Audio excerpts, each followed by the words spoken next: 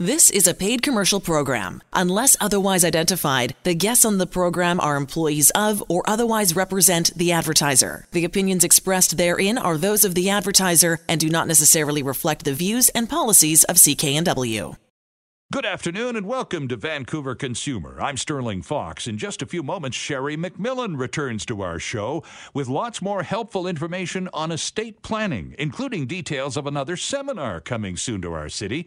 In our next hour, we'll have a fresh Vancouver market real estate update courtesy of John Carlson of 1% Realty. But first, here are some of the top consumer stories we're following this week. Tired of endless phone lines and long hold times when you're trying to reach your airline? Well, when it comes to customer service, travelers are increasingly skipping calls to the airlines and are instead taking their requests to Twitter and Facebook. Airlines are responding by expanding their social media staff and giving them the resources they need to help travelers. For customers who are finding it more and more difficult to get an actual person on the phone, social media frequently offers real-time answers to pressing travel questions. For the airlines, social care is all about efficiency. In the span of a few minutes, a representative working on Twitter can check on a traveling child, locate a lost bag, hear out a venting customer, and upgrade a seat, all practically at the same time, whereas a phone inquiry may take up to 2 hours to even get a reply. Social media staffers say there are lots of things they can do that their colleagues on the phone can't, like send passengers a link so they can track checked bags or solve any problems from start to finish without transferring them to another department. So next time you're having issues with your airline, don't call. Try tweeting them instead. More news from IKEA this week, and this time it's not great for some of its employees, as the Swedish furniture giant has plans to downsize its operations in Canada by 150 jobs over the next couple of years. Some of the positions will be at head office, but there will be some local reductions as IKEA tries to rebuild itself in an increasingly online world. IKEA also says where possible, employees will be reassigned to other positions in the company. They have plans to open stores in 30 markets around the world, but IKEA isn't being specific for its plans for Canada yet. In this country, IKEA already employs about 6,500 people, 6,300 of them in stores. In a new poll from our friend Mario Canseco, his company, research company, finds Canadians, especially Vancouverites, aren't really keen on vaping or being with people who do. Half of the respondents said they wouldn't date someone who vapes, and that number rose to 60% here in BC. We're also pretty firm in our opinions about how vaping should be handled, with 91% saying tobacco-style warnings should apply to vaping products containing nicotine, and 90% insisting vaping products should not be available to minors. Nearly 75% of us disapprove of claims that vaping products are somehow healthier than tobacco products, and 62% of us agree with a ban on some flavored vaping products. All these restrictions, by the way, are now law as part of the revised Federal Tobacco Act, which is now called the Tobacco and Vaping Products Act. We told you last week Whistler Blackcomb would be open by today, and they are, but with rather limited skiing. You have only to look at the North Shore Mountains to see the lack of snow, and up the coast it's exactly the same. So with the lowest snowfall in 15 years, here's the story so far. Some runs are open on both Whistler and Blackcomb, but there is no backcountry skiing and no beginner skiing this opening weekend. What is open for skiers and snowboarders? They'll be able to use the Village Gondola, the Emerald 6 Express, and Franz's Chair to ski Eagle Bowl and Upper Whiskey Jack on Whistler, the Jersey Cream Express and Accelerator chairlifts, along with the Excalibur Gondola, will be open on Blackcomb, though Whistler Blackcomb is asking guests to download via the Peak to Peak and Village Gondola. A mandatory download is in effect too. No skiing for staff either this weekend. In the Callahan Valley, some cross-country skiing is available, but not recommended for beginners. A real slow start this year, so much so that the deadline for yearly passes has been extended from November 18th ahead to December 2nd this year. So now you know. Those are some of the week's top consumer stories. We'll have a look at a few more later in the hour and even more in our next hour, too. But coming right up, we welcome back Sherry McMillan, the founder and CEO of McMillan Estate Planning. Sherry's going to help us understand the intricate world of estate planning and the reasons we need to pay attention to protecting and managing the assets we've worked so hard to build all our lives. So stay with us. Sherry's coming right up here on Vancouver Consumer on 9 Vancouver Consumer this Saturday afternoon. I'm Sterling Fox, joined on the line by Sherry McMillan. Sherry is the founder and CEO of McMillan Estate Planning. Sherry, good afternoon. Welcome to Vancouver Consumer. Thank you, Sterling. Good afternoon to you. It's nice to have you with us. And you're based in Calgary. McMillan Estate Planning is a Calgary-based company, but you're headed west to the coast in just a few weeks with a seminar at the Vancouver Marriott Hotel downtown. What are you going to do in the seminar, Sherry? Well, we like to share with families a cheat sheet of what other wealthy families do in their designs and estates. There's no point in reinventing the wheel. And so what we do during the presentation, Sterling, is we let families know all the choices they have in how they go about designing their estate. And we utilize a lot of other families' experiences and tools that they've used so that families can see all the co-creative ways that they can customize an estate plan to suit the decades ahead they're going to have in retirement, and also the legacy that they'll leave behind one day. And so I always say, why reinvent the wheel? Let's learn from others. And so McMillan comes in and shares a lot of life experience and case study. Obviously, we change names for privacy. And, families can draw upon that when they're looking at how they design their own estate for their lives. Well, you're right not to worry about reinventing the wheel. I mean, Warren Buffett gets rather widely quoted in financial circles these days, and people are pretty comfortable with that. I mentioned a few moments ago at the outset of the program that you're going to talk to us about why estate planning is really about life planning for now, Sherry, and for the generations to come. Can you flesh that out for us a little bit, please? I certainly can, Sterling. I mean, it's a really exciting time for us because we're going to live longer during retirement than we have ever lived before in a retirement phase of life. In fact, the studies are showing right now that we'll probably live longer during retirement than we will in our working career. So that's a very long time. So instead of focusing on the legacy plan, which is what most people think of when they think of the planning of estate planning, they think of dying and how they'll transfer wealth. That should actually be the last component you consider. The components that you should consider is what are you going to do through the 3 phases of retirement you're going to have, because you're going to have an early retirement, a mid-retirement, and a late retirement. And because that period of time is actually longer than your whole working career, we suggest to families, let's plan it, because we planned our career and we planned our families. Sure. Why aren't we planning our life plan for that long phase of life? And so there's a lot of excitement today because we have great health and great science to support our longevity. And so what we do is we focus from the outset on protecting you first. Let's protect you through those 3 phases of retirement, and we just naturally have protected your family anyway. So let's protect you. Let's have fun. You didn't work hard to not utilize this estate in the ways you wish to in retirement. And ultimately, by protecting you, we're naturally protecting the family anyway. So this is why on the website, which is, by the way, friends, McMillanestate.com, and this is repeated several times over the website, which is a good one, too, by the way, Sherry. The quote is, "We believe that estate planning is about living, not dying." And certainly is. I mean, we don't create an estate to just transfer it to the next generation. Especially here in Canada, Sterling, we have new money. And ultimately, our new money has come from a very hard work ethic.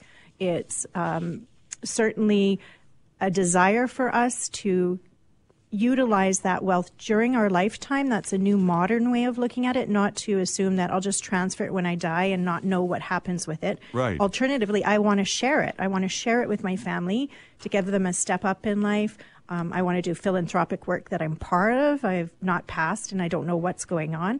So it's a changing dynamic in our community, but we also have never had wealth like this before. So this is a whole new dynamic that we're approaching here in Canada. So I think it's a fantastic opportunity for us to look at our wealth and what is the purpose of that wealth. and what is the wisdom behind that wealth. And that's what should be embodied in your estate plan. Yes, there's, technical things like finance and law and tax and all of these things that we have to embody, but they should actually support the purpose and goals that you have. It shouldn't work the other way around. And unfortunately, our industry as a whole historically has always been to tell you what to do. But actually, it should be the opposite, because we're living so long in retirement. We should be telling our planners what to do. We want to, for the first decade, travel a lot. The next decade, we want to have a recreational property. Then we want to do philanthropic work and involve the grandchildren. Well, then the estate you have should support those kinds of objectives. And so that's why we say it should be about living. It shouldn't be about passing. No, it's interesting because the financial plan typically goes up to the point of retirement, doesn't it? Well, we're going to do this, and we're going to do this, we're going to get a house, and we're going to get a car, and maybe a cottage and a boat, and then you retire. End of story. Well, that's nice for your career, but it's about, as you point out, the now much longer time we spend in retirement. So, Sherry, who needs estate planning? Well, this is an interesting area. I, of course, am biased as an estate planner. I think we all do, whether we're young or old, because of science today. And one of the things I would share is, generally speaking, if we have illness in modern society, most often we're saved. And the challenge of that is we may not have capacity. So let's say we've had a heart attack and we're in the hospital for a window of time, or a minor stroke. It's not necessarily that we're gone. So the part of estate planning we need is called living wills, and it protects us for our health care, and it protects us for finances, and it's assuming we're not gone. So I would say all of us at every age need that type of planning. But specifically, where we start to see a movement is the moment our families start to create a net worth of $1 million or more, they actually need to give contemplation to estate planning, because they're going to give up a great deal of tax that they don't want to, I'm sure. Mm-hmm. And by being proactive, if we plan that wealth creation appropriately with tax designs, then they keep more of it every calendar year, which obviously just compounds over the decades. And so we always say sooner is better than later. Predominantly, a lot of our clients are business owners, affluent families with real estate, executives, people that are starting to create that affluence. Although, thankfully, in Canada, we have lots of youngsters who are creating affluence today, too. So I think all of us, as we've had the blessing of creating that affluence, we have to start giving contemplation beyond financial planning, because financial planning is about building up enough for retirement. Sure, exactly. But once you've done that, now what do you do? Yeah. Because now it changes. What you're trying to do then is preserve it. And so preserving it looks different than building it. And protecting and preserving is kind of important because, of course, we never know what's coming up. And you pointed out a rather important fact, too, Sherry. The unexpected is always to be taken into consideration when formulating any kind of plan. And even in retirement, a sudden illness, a change in a death of a spouse, a relocation for whatever reason, these perhaps are unexpected elements in life that, if there isn't any kind of plan or accommodation for, can be pretty tough to deal with in some cases. That's absolutely true. We're dynamic families in modern society, so many of us have been married more than once. In addition, we also travel a lot, so a lot of our families have properties internationally, not just here in Canada. Mm-hmm. Also, their family is abroad frequently. So this morning I was working with a family, and one of their children live in the U.S. and two of their children live in the U.K. Well, how do you plan for a family like that? Because not everybody's in the same jurisdiction. True. And this is very common today. So the two things I always say is we can be certain that the governments are going to change the rules on us, and we can be certain your family dynamics are going to shift. So I always think that it's a moving target, estate planning. Each year it should be reviewed and reconsidered of, well, where are the players? What has changed? What is happening? And the great part is there are tools that we can put together to support a holistic and comprehensive plan for families. So, for example, in the family I'm sharing with you that have a child in the U.S., when we transfer that wealth to that child so that we don't have to face U.S. inheritance tax. Right, and they're stiff. That's right. We have a special kind of trust that the U.S. government will acknowledge, and then we can avoid that inheritance tax for the family. So both the Canadian children and the U.S. child will be treated equally. So there's always a solution, but we have to understand how your variables play an impact in how you would design your estate. As we assemble these variables and look around and sort of organize ourselves, and we decide, okay, this is starting to make sense to me. So if we're looking for someone, if we've come to the point in our lives where we've achieved a certain degree of success and wealth and all the rest of it, but really beyond having achieved all of that and spent most of our working lives getting to this point, now lacking that plan for what lies beyond it, how to maybe enjoy it and spread it around. So you're looking around to find out who to talk to. So what are the credentials someone should be looking for, Sherry, in hiring someone to be their estate planner? Well, it's a really good question, Sterling, and I think it's evolved, especially here in Canada, because we are a new country and we are just now creating affluence. So in England, for example, where we also have an office, ultimately they have generation after generation of wealth and preservation. Mm-hmm. In Canada, we're new at it. So the credentials that I recommend every family give contemplation to is called the Trust and Estate Practitioner. So it's somebody that has at least a decade at minimum of practicum in this particular area. So this is their entire focus. They obviously have to stay current in the legislational changes that occur. And in our office, we approach it a little different than maybe our competition because we have everything in-house. So we have our lawyers in-house, our accountants in-house, our financial planners in-house, and all under one umbrella. And so what happens is the whole story is being told to the team, and we're co-creating a plan with that family to make sure we don't miss anything. And it's really hard not to miss anything if you're working in a bubble. And that's been my experience when I started the company in the first place, is I used to see our clients go, to a law firm and try and put a plan together, and then they'd run over to the accountants and try and put a plan together, but nobody was talking to each other. Right. And that's when mistakes happen. So ultimately, we have a great team of professionals in many jurisdictions. Our team is both Canadian-based, U.S., U.K., and EU. And so we're able to help families no matter what jurisdiction they may have assets in or family members in, and we can be holistic about ensuring that the game comes together properly. I always say to families, ultimately, if you have assets in varying countries and children in varying countries, the problem is the tax acts aren't complementary in every jurisdiction. Yep. So it's like trying to play Monopoly and Scrabble all in one game.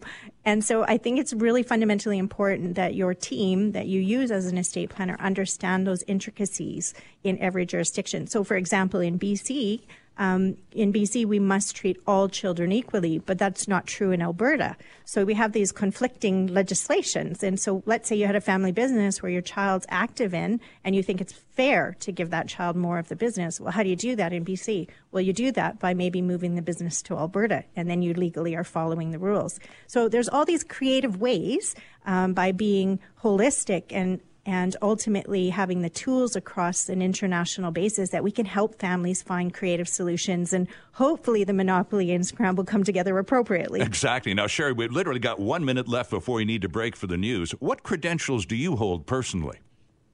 Oh, my credentials are a trust and estate practitioner. So I'm a full member, and ultimately I don't want to age myself, Sterling, but I've been in the business over 25 years, and we started Macmillan around 23 years ago, and we're so lucky to have grown into an international company. So many of my professionals that work for me are far smarter, obviously, and we have a fantastic team to help our families today.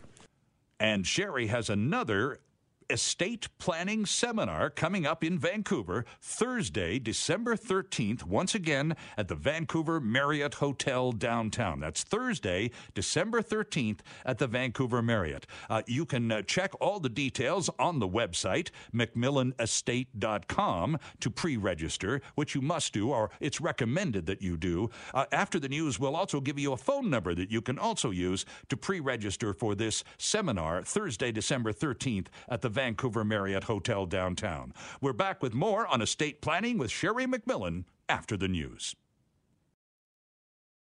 And welcome back to Vancouver Consumer this Saturday afternoon. I'm Sterling Fox, joined on the line from Calgary by Sherry McMillan, CEO and founder of McMillan Estate Planning, and online at McMillanestate.com. Now, Sherry, you're coming back to Vancouver to do another seminar on Thursday, December 13th at the Vancouver Marriott Hotel downtown. Now, we've before the news, we told our listeners that they could go to McMillanEstate.com to pre-register for this. Is that the best approach, or would you prefer a phone call, in which case I'll pass along the number? We are open to both, whatever is convenient for our families. Okay, now lots of people are driving. They won't be able to copy this down, but if you can, it's 403-266-6464. Again, 403-266-6464. And if you missed it, just go to the website, McMillanEstate.com, and all of the planning and phone numbers are there, including, by the way, a 1-800 number for people who are calling from, well, far away, like Vancouver. Sherry, what are the main motivators we talked about for families to do this estate planning business, to get really involved in the post-retirement phase of their life? Obviously, tax issues are a big part of it. Very interesting watching the Trump saga unfold with a family who decided to do estate planning kind of on the dodgy side of life. That one's still playing out. I would think that McMillan estate planning is far more organized and much more legal in terms of the way you approach planning.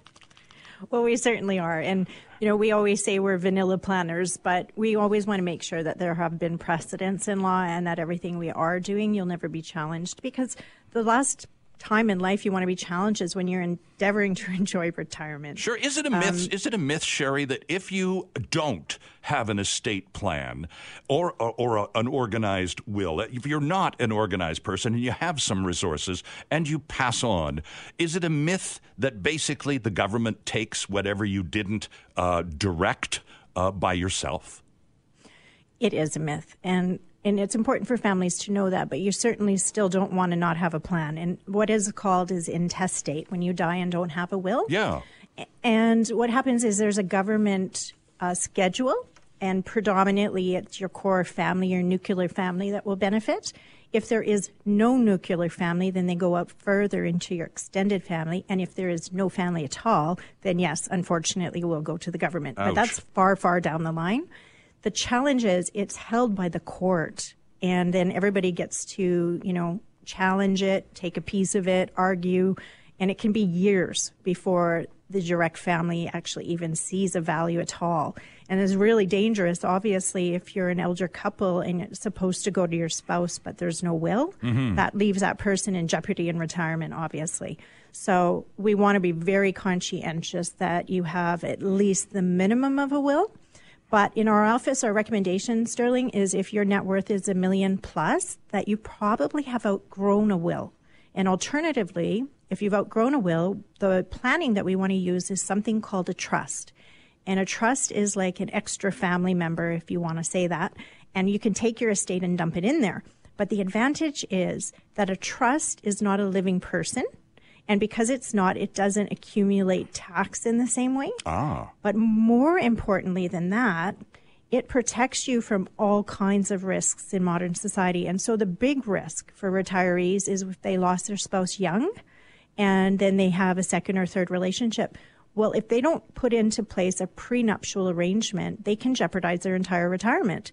Well, not if they inherited from their spouse in trust, they aren't. And so it's a fantastic tool to make sure wealth stays in the current family that it should. So a large example of this is obviously the royal family in England.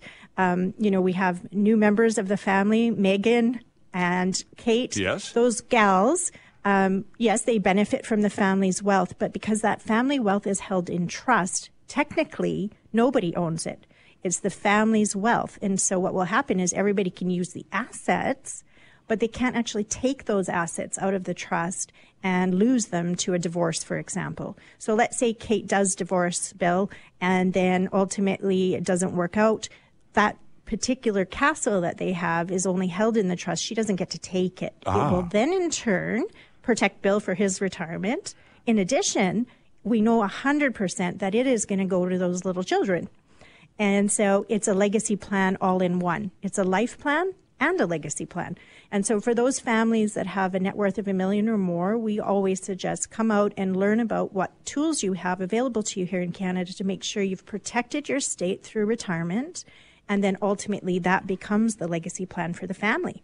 I have a friend in Toronto who he's an estates and wills lawyer, and he wrote a book many years ago called The Family Fight and How to Avoid It. And he's a very popular guy, and his experience as a wills and estates lawyer, Sherry, is a lot of families fight over wills and estates because they weren't terribly well organized. And his book was simply the ABCs of trying to get it right and avoiding those fights. So family harmony is really, beyond all the tax issues, family harmony is really a big part of estate planning, isn't it? In my opinion, over all of these years of practice, it's actually the primary. It's the first thing that we should give contemplation to.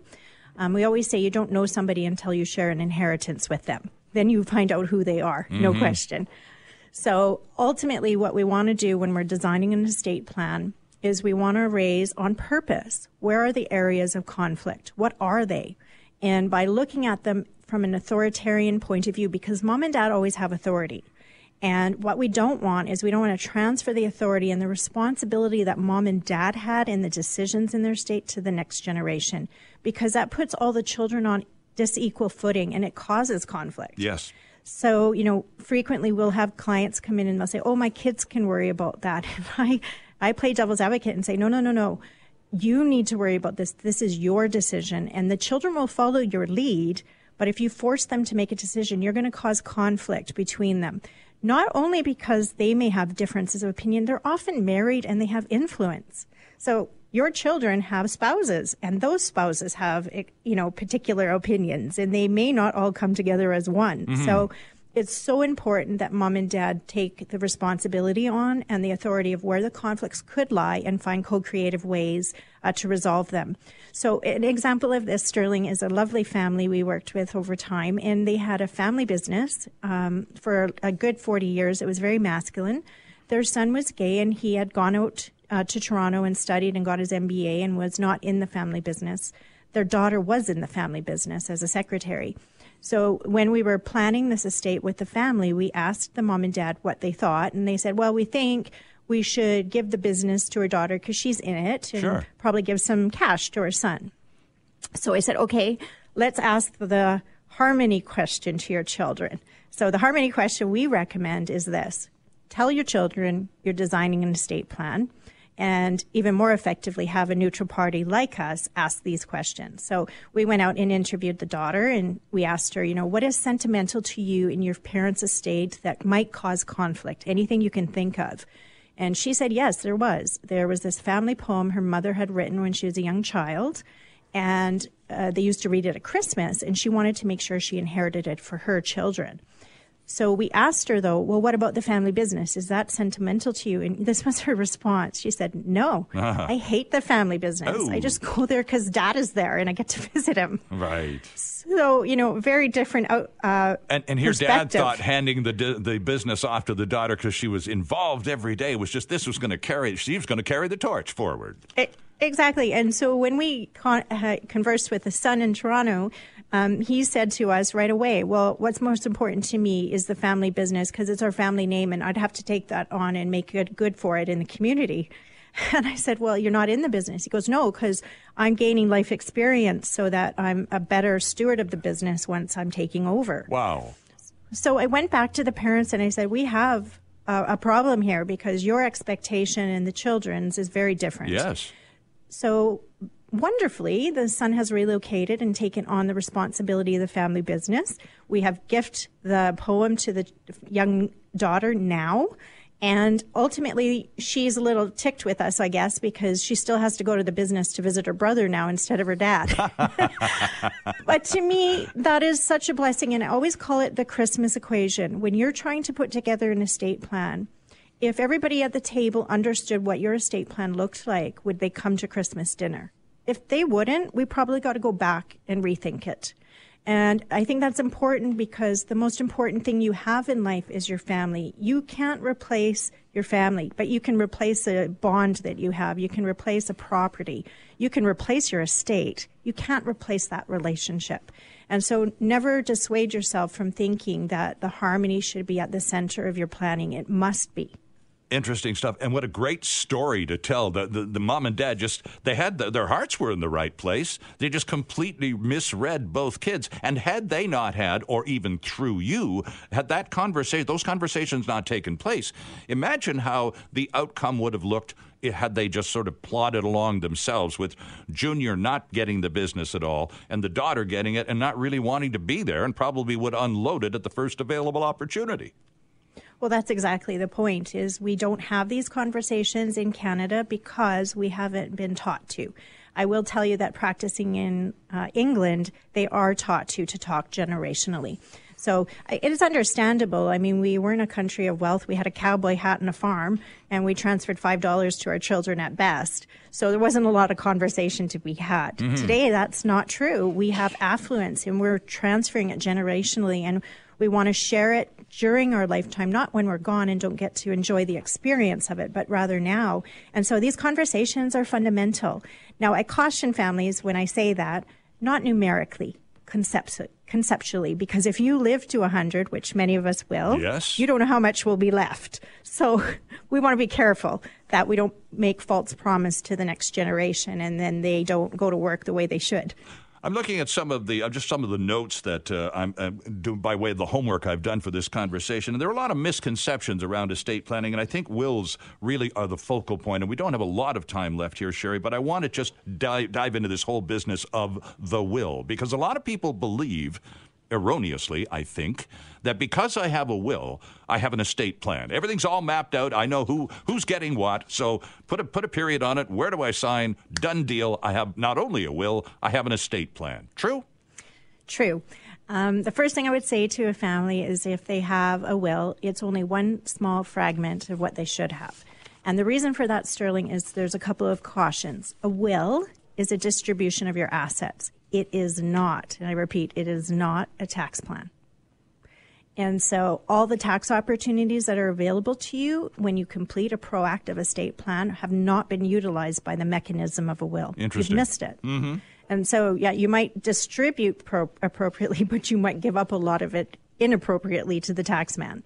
And so I always suggest, that is certainly not the right tool for affluent families. It's also not the right tool for families that have assets in the United States, because there is inheritance tax there for U.S. citizens, but also for Canadians residing there from time to time. And they don't get the same credit as American citizens. So there's a myth that if I'm, snowbirding, I'm going to get this $11 million exemption. No, you're not. You're not American. Right. And so, you have to design differently.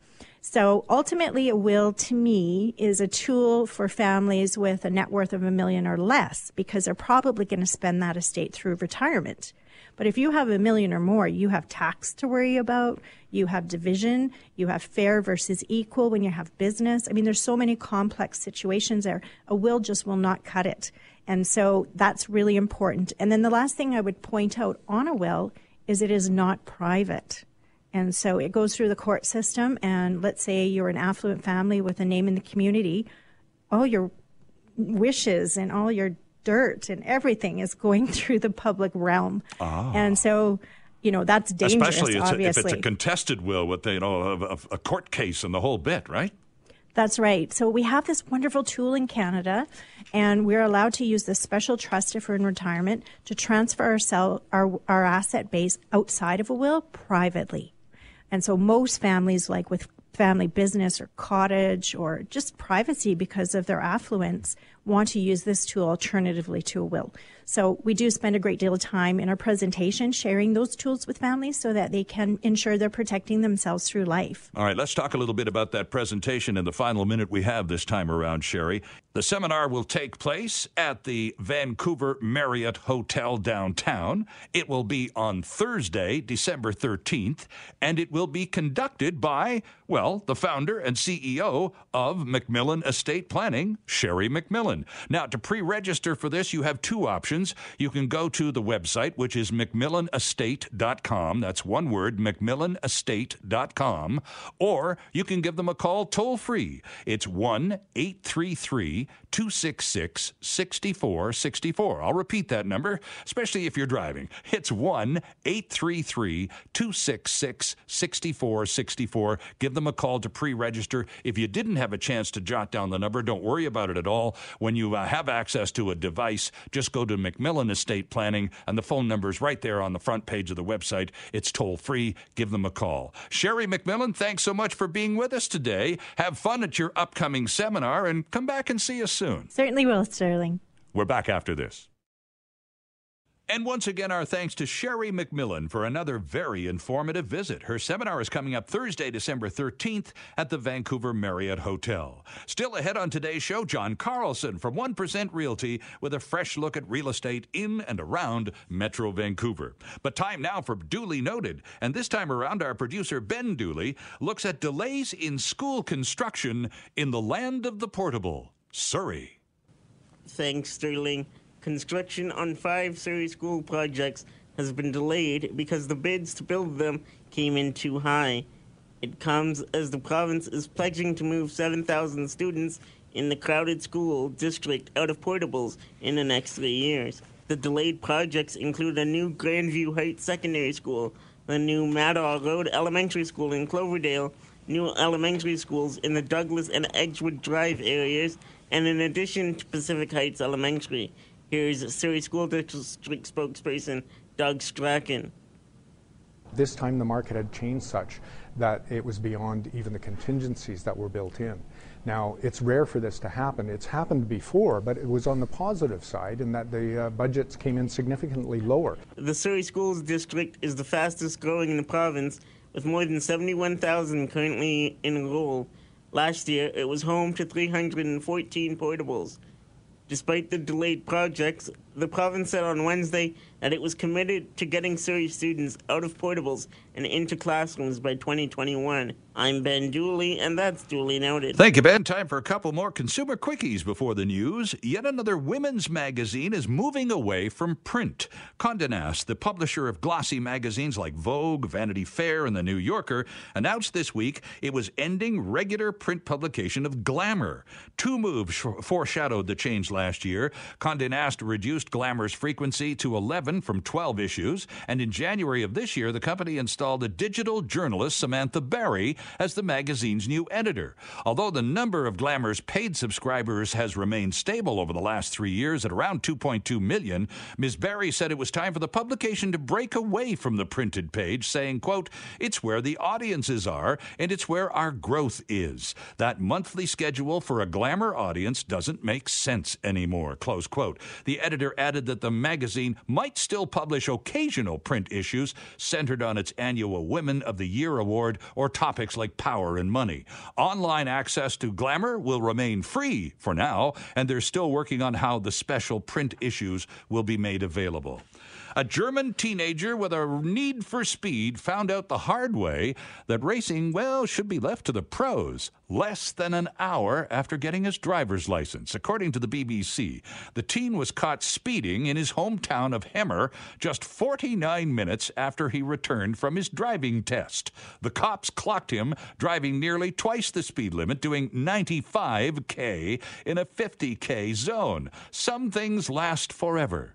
Others not for an hour.